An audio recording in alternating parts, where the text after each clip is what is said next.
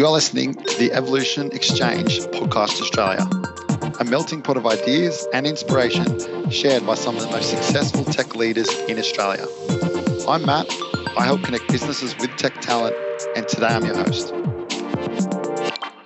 So hey everyone, and welcome back to the Evolution Exchange Podcast. Today's topic looks into the accountability of an engineer, with a specific top being giving developers freedom and ownership. Can you give too much? To expand on this topic, I'm joined by three senior leaders in the Sydney engineering industry. So firstly, let's start with some introductions from our panelists with who you are, what you do, and what you are passionate about. So I'll kick things off again. I'll start with you, Yihan, if you could please introduce yourself. Yeah, thanks, Matt. So my name is Yihan. I'm an engineering manager in Lendi. I have been here for about 6 years. We build digital platforms to simplify the home loan experience for customers and brokers. I joined as a junior developer, before senior developer, team lead, and now all the way working as an engineering manager today. I'm passionate about building productive software engineering teams and also guiding them through building out products that deliver real values and impacts to the industry. Awesome. Thanks, Yihan. And I'll pass it on to you next, Ed. Thanks, Matt. So my name's Ed Hatrick-Smith, and I'm an engineering manager at Dovetail. And I've worked at Dovetail for about 10 months now. So I look after the platform teams that are a combination of infrastructure, DevOps, data formats, some other areas that they own. And Dovetail effectively makes a customer research platform. It's probably the easiest way to describe it. It's about 100 employees at the moment. It's a startup kind of moving into scale-up territory. And their mission ultimately is to improve the quality of everything. So while it's kind of a new domain in terms of a new product domain, the scope for the company in the long run is pretty enormous, which is really exciting. In terms of what I'm excited about, I'm really into engineering leadership and leadership theory, and I consider myself a student of leadership and still very much an amateur. My style is very much, a people-first style. I like to focus on the psychology and behaviors of engineers and teams, and ideally promote teams that are very resilient and self-organizing. Outside of work, I have two young daughters, and I'm the vice president of the Sydney City Bonsai Club. This is a little tidbit there. Nice. Thanks for that intro, Ed. And Jason. Hi, Matt. Hi, everyone. I am Jason Pereira. I'm the engineering and platform manager at OFX. OFX provides cross-border payment service to consumers and corporate. It's got a very mission focused. We kind of do one thing and we do it well. It's not a startup. It's a scale up. It's been around for 20 years. It's got we've got roughly 600 people, employees. We are growing, but it's just the right size, the right scale. It's not too big, not too small. For me, I look after third-party APIs. We build APIs, expose. It's available. We've got a developer portal where other sort of platforms and products have need for FX and want a service, they will integrate with us. What am I passionate about? It's building high-performing teams and making engineers more productive than they currently are. I think Agile had good intent. With all of the failures with projects in the 90s.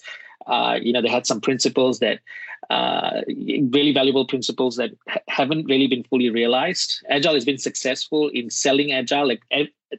Everyone's afraid not to do Agile. No company will say we're not doing Agile, but they're all probably doing something a bit different. And there's a lot of structures and workflows and methodologies in the industry that is constraining us. So trying to work out, what the way forward is. What are the things that we can tweak to get better productivity of teams? That's me.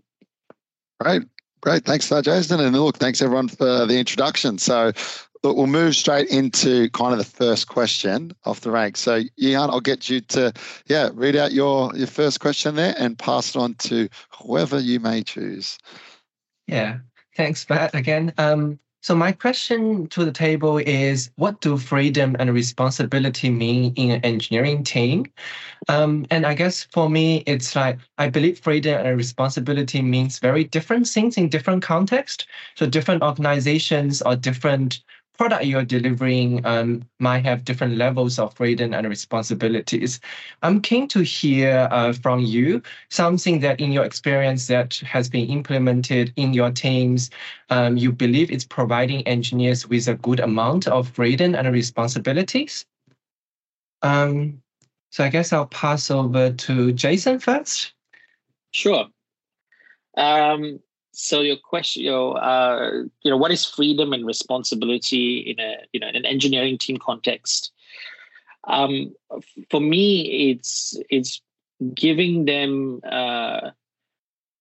the intent, the requirement in effect, making sure that they understand the business context, what the customer needs are, giving them enough information, as opposed to where we treat, engineers is probably the only group of people we treat like they're kids. They leave their home, they send the kids off to school, they're adults, but the moment they hit their laptop, they suddenly, we lose this trust. And we think that no, let's we've got to give them very narrow scope, otherwise they're going to wander off. I think we need to try and shift that. We're dealing. You wouldn't do this to a doctor. You wouldn't be concerned about a doctor or a plumber or a mechanic having a problem, or just even a civil engineer thinking that no, we have to constrain. We have to limit freedom and provide guardrails. Even though this idea of guardrails, I think there's a lot of guardrails. There's too much guardrails, and that's what's leading us to where we are with productivity and poor solutions. With freedom also comes responsibility and accountability. We can probably collapse a lot of the structure by giving that intent, giving the requirement, and that's when that ownership comes into place. Too often with what we've got, our engineers end up basically, when you treat them like kids, they'll behave like kids. They'll go, well, not my job. I'm just expected just to lay the bricks. I'll lay the bricks. I'll just write the code.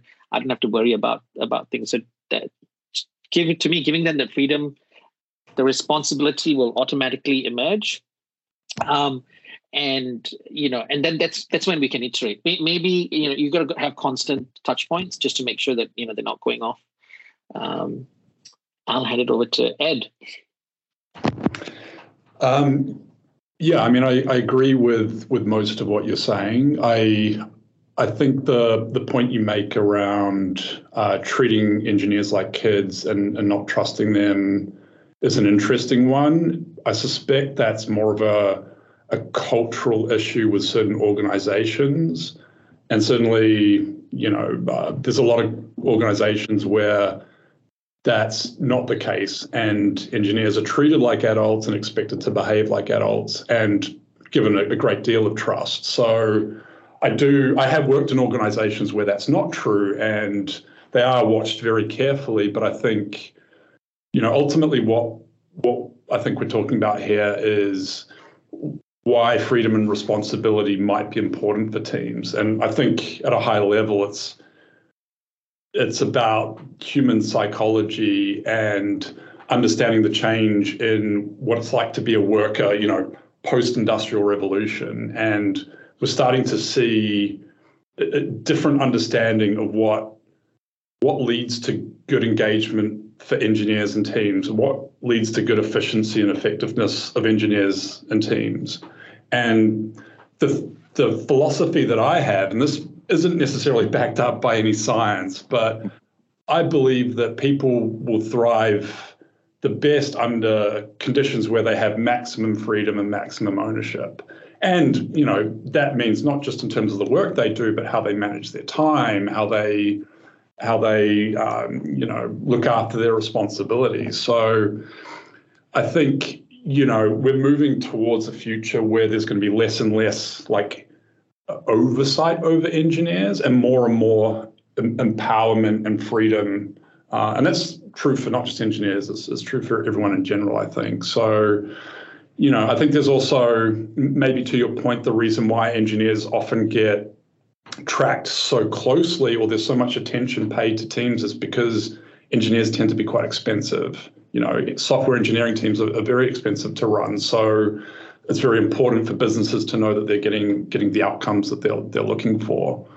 But more broadly, I think, it's important to understand what actually engages people and why. And there's a really good quote from someone called Patty McCord, who worked at Netflix. And it's something along the lines of having excellent colleagues, clear requirements, and a unifying sense of purpose is like the magic formula for empowering teams. And I think by giving a team that set of pillars, quote unquote, you're setting them up to be able to achieve very effective outcomes quite independently. But part of what makes that work is by pushing the decision-making down to their level and giving them the authority to make decisions. And, they're the closest to the information, they're the closest to the product, and therefore they're in the best position to be making those decisions. So, yeah, and more broadly beyond that, I think a lot of it is about creating the right environment for teams and individuals to take on more and more ownership and to take on more and more responsibility. And, you do need to have guardrails in place to ensure that works. I'm not saying it's going to work for every team and every individual, but I think you can coach people towards that. And I think also having really good, metrics, outcome-based metrics is a good way to set those guardrails. Yeah. Awesome. Yeah. And Yihan. Awesome. Yeah. Thanks, Ed. No worries. Thank you. Yeah, I kind of, from both of you, Jason and Ed, I sensed a summary is to me like, I guess you guys both mentioned about they need some level of the trust to be given to the engineers, and also we need to find a way to maximize the freedom and responsibility. That kind of keeps reminding me about a statement people are making, or lots of the engineering kind of business are making, is the principle or the statement of you build it and you own it. So that's really to kind of tying up, saying you have the freedom to building the things out, but also you're going to have the responsibility of owning that or maintaining that. In the past, what I had experienced quite successful in terms of a process is we introduced something called OKR lead. So each of the team is delivering like quarterly OKRs. For the engineering team, in the delivery phase of delivering the OKRs, leadership responsibilities can be delegated to each of the engineers. So it's not always like the team lead or the product manager, like Jason, what do you say? Like they are more like the parents looking after the child, which are the engineers, in terms of delivering the OKRs. And each of the engineers in this kind of process, they can be an OKR lead. So what they've been given is they have the responsibility and the freedom to deliver the work into the direction they are kind of hoping for, or kind of have some level of freedom to directing the project. But also as an OKR lead, they will be having the responsibilities of trying to make sure the project or the product is being implemented in the right way, and the relevant stakeholder is being informed, all those kind of responsibilities. So I think once we give the engineers with a clear guidelines in terms of how to get things done, which direction we should be hoping for, I think that's a good amount of freedom and responsibility we are providing to the engineers. Awesome. Thanks, mate. Yeah, look, I think they're all some detailed answers. I think, unless anyone's got any more to add, I think that can round up that first line. That was good. Look, appreciate everyone's input. So we'll move on to the second question now, which is from Ed. So I'll get you to introduce your question and again, pass it on. Sure. So my question is, what strategies, guardrails, or techniques could be applied to help team members be effective in high freedom environments? And why I wanted to ask this question is because I think, we can talk about whether freedom and, ownership are good things or bad things, or how we might create that. But I think it's quite interesting also to think through the types of techniques or strategies we can apply to teams in the real world to try to either make that work better or help move towards a more kind of empowered workplace. So yeah, I'll pass over to you, Yihan. Yeah, thanks, Ed. I think in terms of strategies or guardrails or techniques for maximizing the effectiveness of the engineers or the teams, I think it comes back to, again, a great balance of freedom and ownership.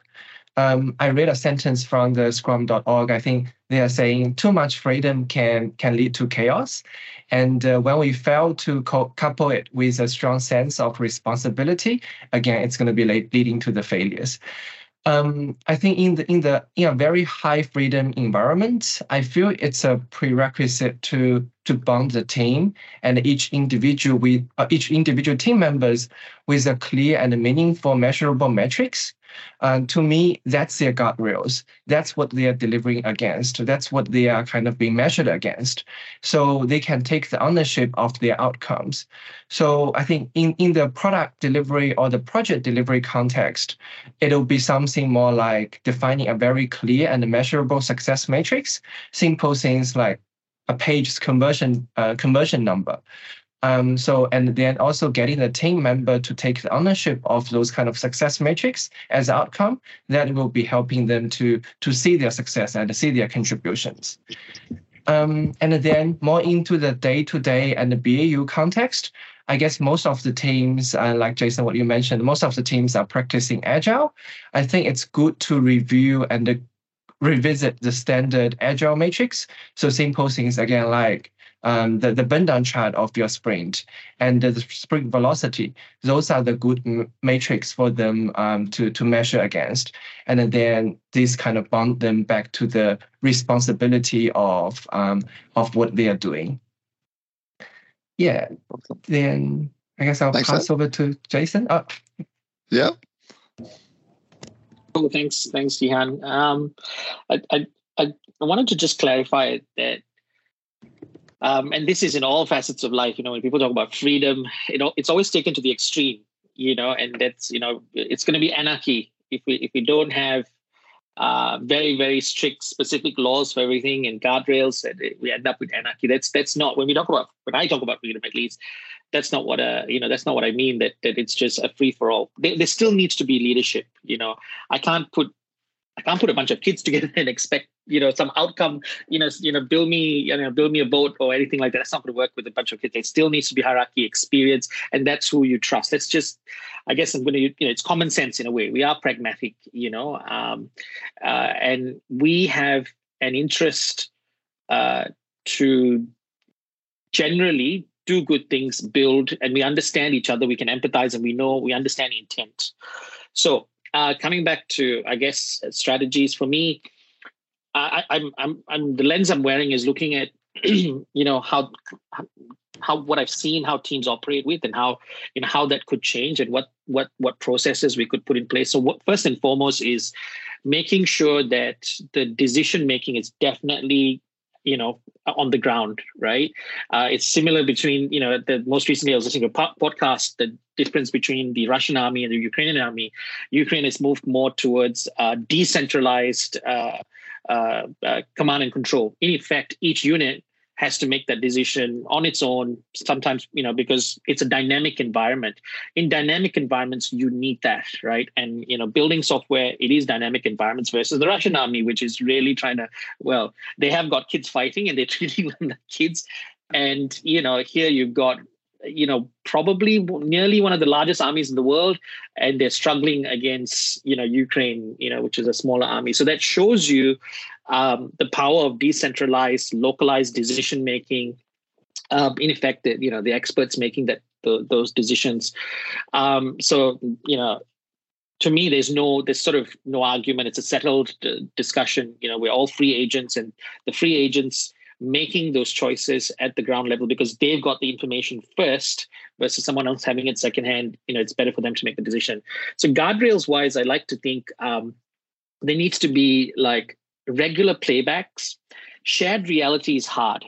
I say I wanted red, but red could be different shades of red and pink and maroon and so on and so forth. So there's regular playback and, between the right stakeholders. Too often there's lots of intermediaries and that's what we got to work out. Like, is what the right stakeholders should be to provide that intent and whatnot.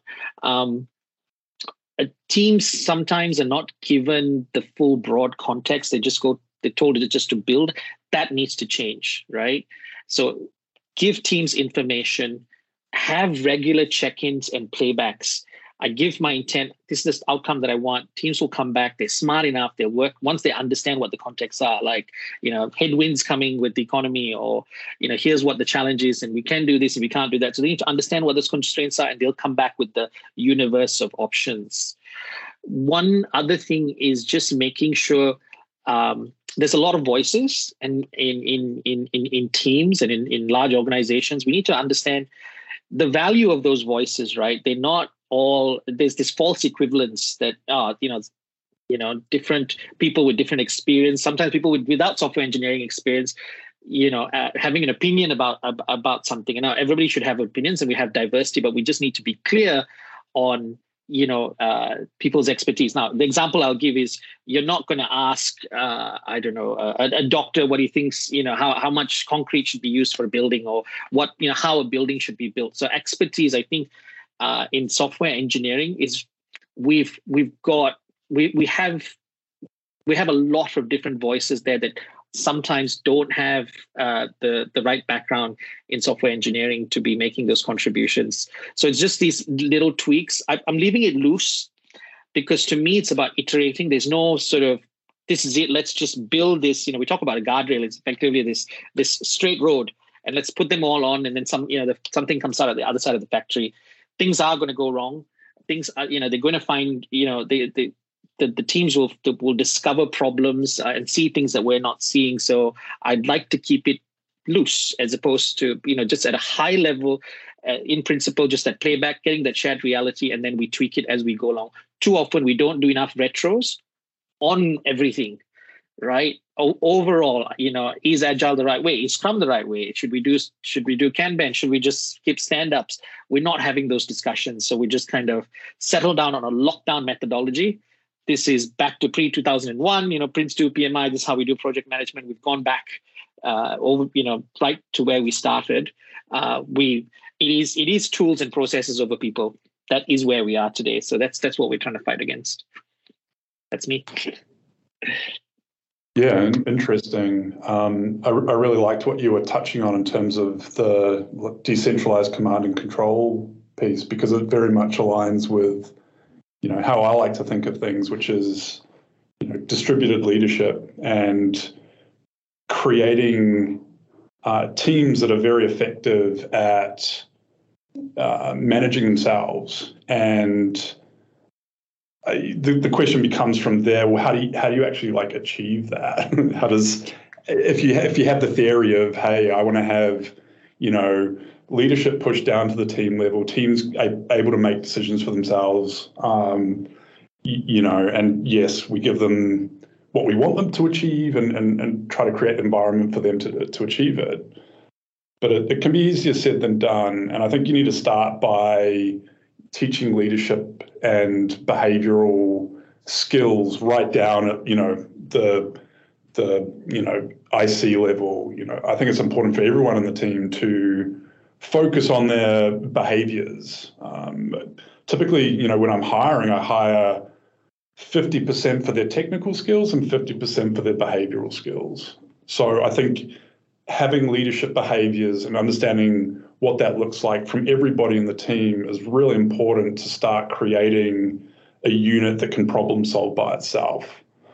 From there, you touched on accountability as well. Accountability, I think, is really important. You can say to a team, hey, we want you to make decisions. We want you to achieve these outcomes, but you need to have accountability with that. Otherwise, it's easy for them to stray, or it's easy for them to not prioritize in a way that's as effective as you might want it to. We often talk about ruthless prioritization and the need to be extremely ruthless in what the team decides to pick up at any given time. So I think that stuff's important. I think focusing on the outcome for teams, not the output, is really important. We especially at the individual contributor level, I'm not looking at metrics at that level. And even at a team level, I'm much more interested in the outcomes they reach rather than how many PRs they merge to master, right? So I think metrics are really important in that regard, assuming they're outcome based. Yihan, you talked a little bit about you build it, you run it, and I think that as a strategy is really effective. We've certainly done a lot of that recently at Dovetail, giving product teams full ownership over the entirety of their product domain is a really effective way to drive accountability and drive ownership for teams, because they need to be on top of their observability, their alarms, their on-call practice. It drives all of these areas where they need to step up and take ownership and be responsible. And it's a very effective way to help them start to understand that they can solve these problems for themselves and they don't need to wait for somebody else to tell them to do it. So I think that's really important, having that team level focus where everyone in the team understands that they can solve problems, and it doesn't have to be problems related to their job title. If you're a software engineer, yes, primarily you're solving software related problems, but there's no reason why you can't also be solving team ways of working problems or team engagement or morale problems. Everybody in the team can play an active role in improving everything about the team. And beyond that, I think, if you create an environment where it's safe for teams to fail, and that they learn lessons from those failures, I think that's really important. And, by safe to fail, that means, they're not going to ship something that that costs massive amounts of money to the business. Ideally, I mean, it can happen, but you try to create an environment where they can make mistakes, or where you don't necessarily need to agree with them to support what they do. And if they get it wrong, they're going to learn valuable lessons from that. So I think those are good things to be thinking about. And as a final point, environments where people have a lot of freedom, maybe that doesn't suit everyone. Maybe there's people that's not a good environment for them to work in, and they need more structure, and they need somebody giving them that direction every day. So yes, we're thinking about that too. Awesome. Again, I think that was well covered, and some great answers there. So appreciate it. And we'll move on. Look to our next question after that, which is from you, Jason. So I'll get you to introduce your question and get things going. Sure. We might be rehashing, but let's see how we go. So there's an implicit, I guess, stereotype about engineers needing to be restrained.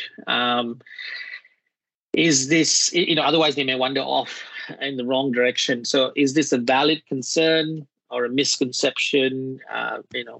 Why?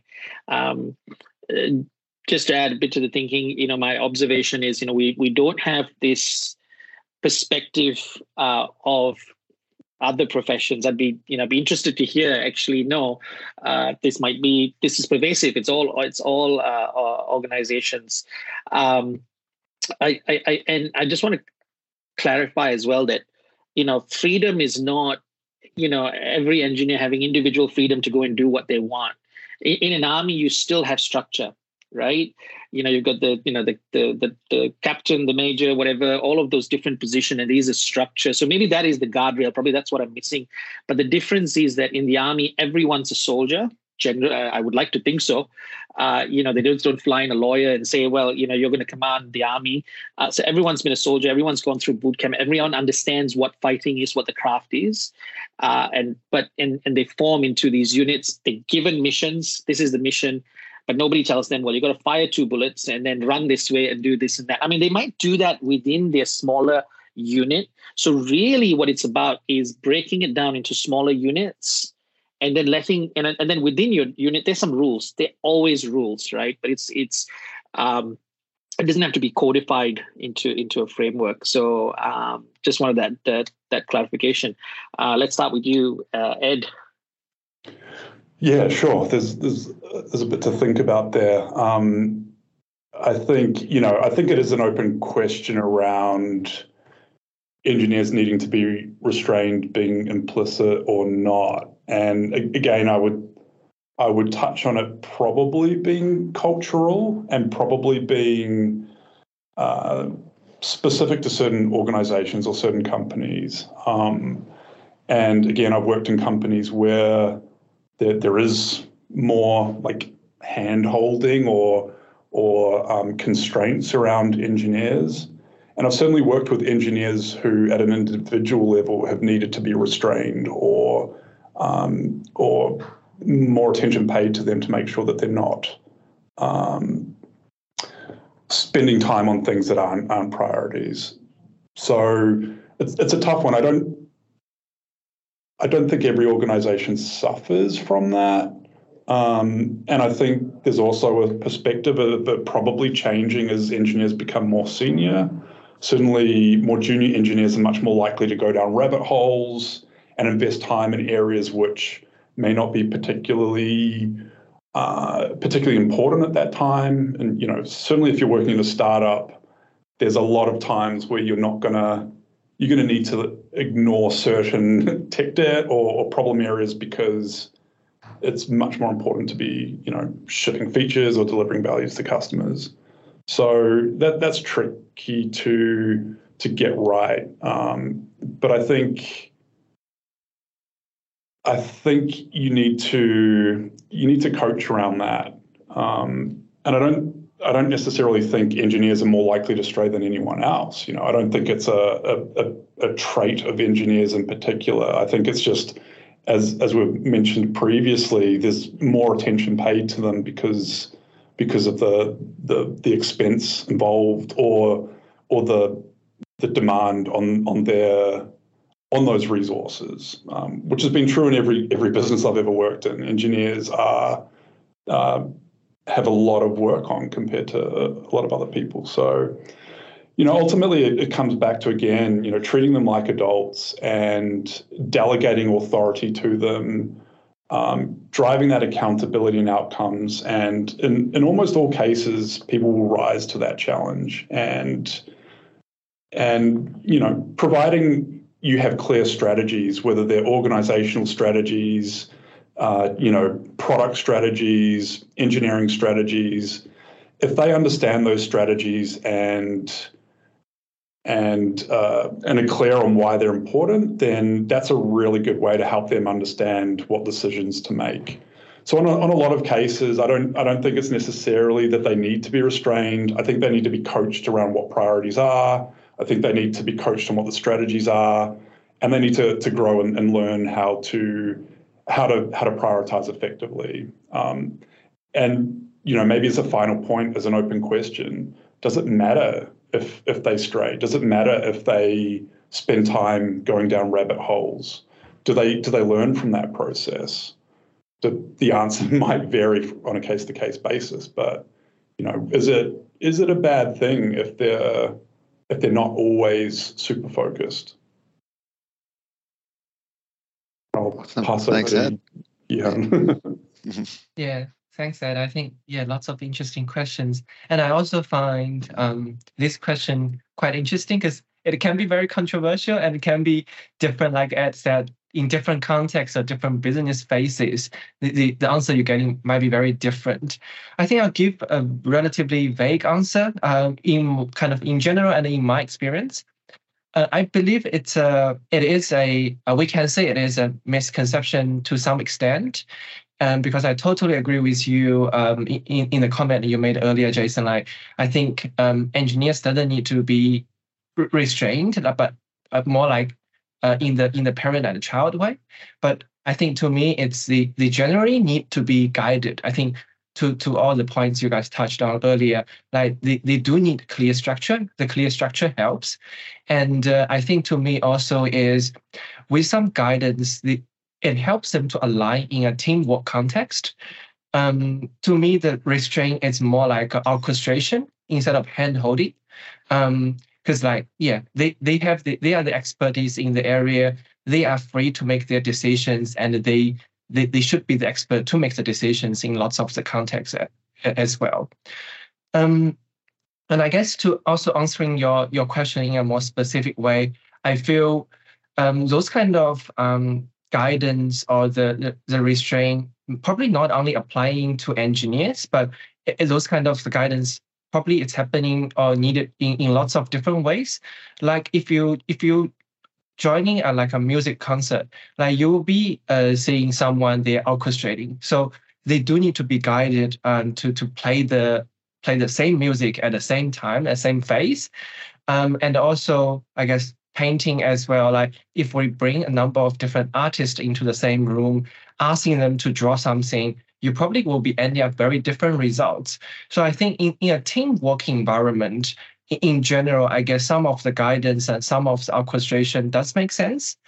And also, secondly, like in the context of the software development, I think restraint, it's instead of keeping them going into the wrong direction, again, I feel sometimes restraint is to making sure they are not going to different directions.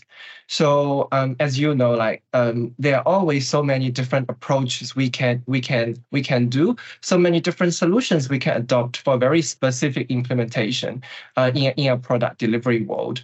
So again, software engineering to me, it's a teamwork. So I foresee lots of different challenges if each of them are going into a different direction. So in those kind of cases, some level of the restraint is necessary, but again, not hand-holding, but it's more orchestrating. Right. Yeah. Sorry. No, jump in. I definitely, it's all about perspective, Ed and Yihan, and you've got, and what I realize is we're looking at it from a very different lens. And I don't disagree with anything that you're saying. It's just depending on what we mean by freedom, and freedom at what level, and where is the constraints coming from.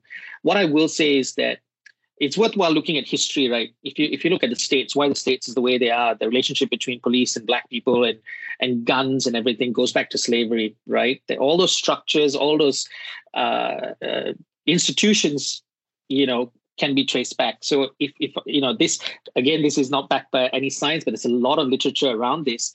One of the reasons why we, just in this conversation with the kind of language that we have around hand-holding, restraint, guidance, it's because, just conscious of time, I'm going to shorten the story. Women were the first programmers and software engineers. And so the men who had no idea about what software engineering had to be their project managers. Right, so there's this long history, from the early 20th century with the, some of these mechanical machines, right up until probably the 70s, the 80s. Before then, I guess men took over in that sense. But those structures stayed in place where, this is something that had to be controlled. This could be an anecdotal, apocryphal, and I'm sure somebody's going to do a PhD and look into this, because doctors don't have this problem, right? Doctors don't need a project manager or some administrator to tell them how to do medicine. They're like, what do you know about medicine? I know, I'm going to decide for the patient and I'll decide what the solution is. The administrator just administrates. That doesn't mean you don't need administrators. You do need administrators to do things. But it's our power structures. When I talk about freedom, it's the power structures that we have and where we're getting that direction from, and deciding whether we do Agile Scrum or Waterfall or whatever the next thing, and what we can try and what we can't try, and how we track time and so on and so forth. Fantastic discussion, guys. Over to you, Matt. Awesome. Thank you. Thanks everyone for the answers. So look, I'll do a little quick fire one to try and keep everyone's, we'll go last bit, because I know we've obviously gone on for a bit now and everyone's given some detailed responses. Just there was one other, obviously Jackie was meant to be, but wasn't, but just to 1 minute kind of answer, and we can kind of wrap it up after that. But is ownership an inherent personal attribute rather than a skill? So I'll start with Ed, you first. Quick 1 minute answer, and we'll bang them out. Sure. I mean, I think it's a little bit of both. I think primarily it's a skill that's developed, and I think it's developed in us early through having a strong work ethic. But perhaps there is an inherent aspect to it. But I think work ethic, you can coach it around training wheels as having like a definition of done, things like that. But I think it's a bit of both, but mostly it's a taught skill. Yeah, awesome. Thanks, Yihan. You next. Yeah. Thanks, Matt. I think sometimes I think it's a personal attribute, but because, for example, I joined the business in a very early phase, lots of the implementation are handwritten by myself. So I will naturally be emotional attached to those kind of projects and the implementation. So I would say like ownership is more like an inherent personal attribute I have. And it's be much more harder for the people who joined later, who just joined yesterday, for example, to feel the ownership. But I do believe it is a skill, or maybe even to the extent, to some level, it's a culture that the business should be investing in. Like the business or the team should be developing their people on.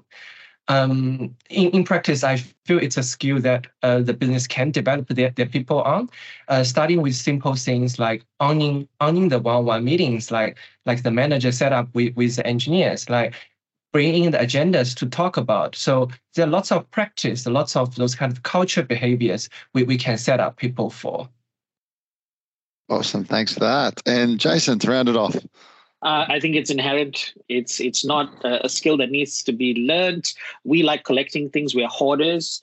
Resources is scarce. I think just because it's intangible, you can't touch, feel, softwares or systems. We want to own things. Our engineers, we're all seeking permission. We're like, can I have this? I'd like to manage this. It's just sometimes there's not enough real estate. There's too many people, so everybody owns everything and nobody owns anything. It's we naturally want to own and manage things.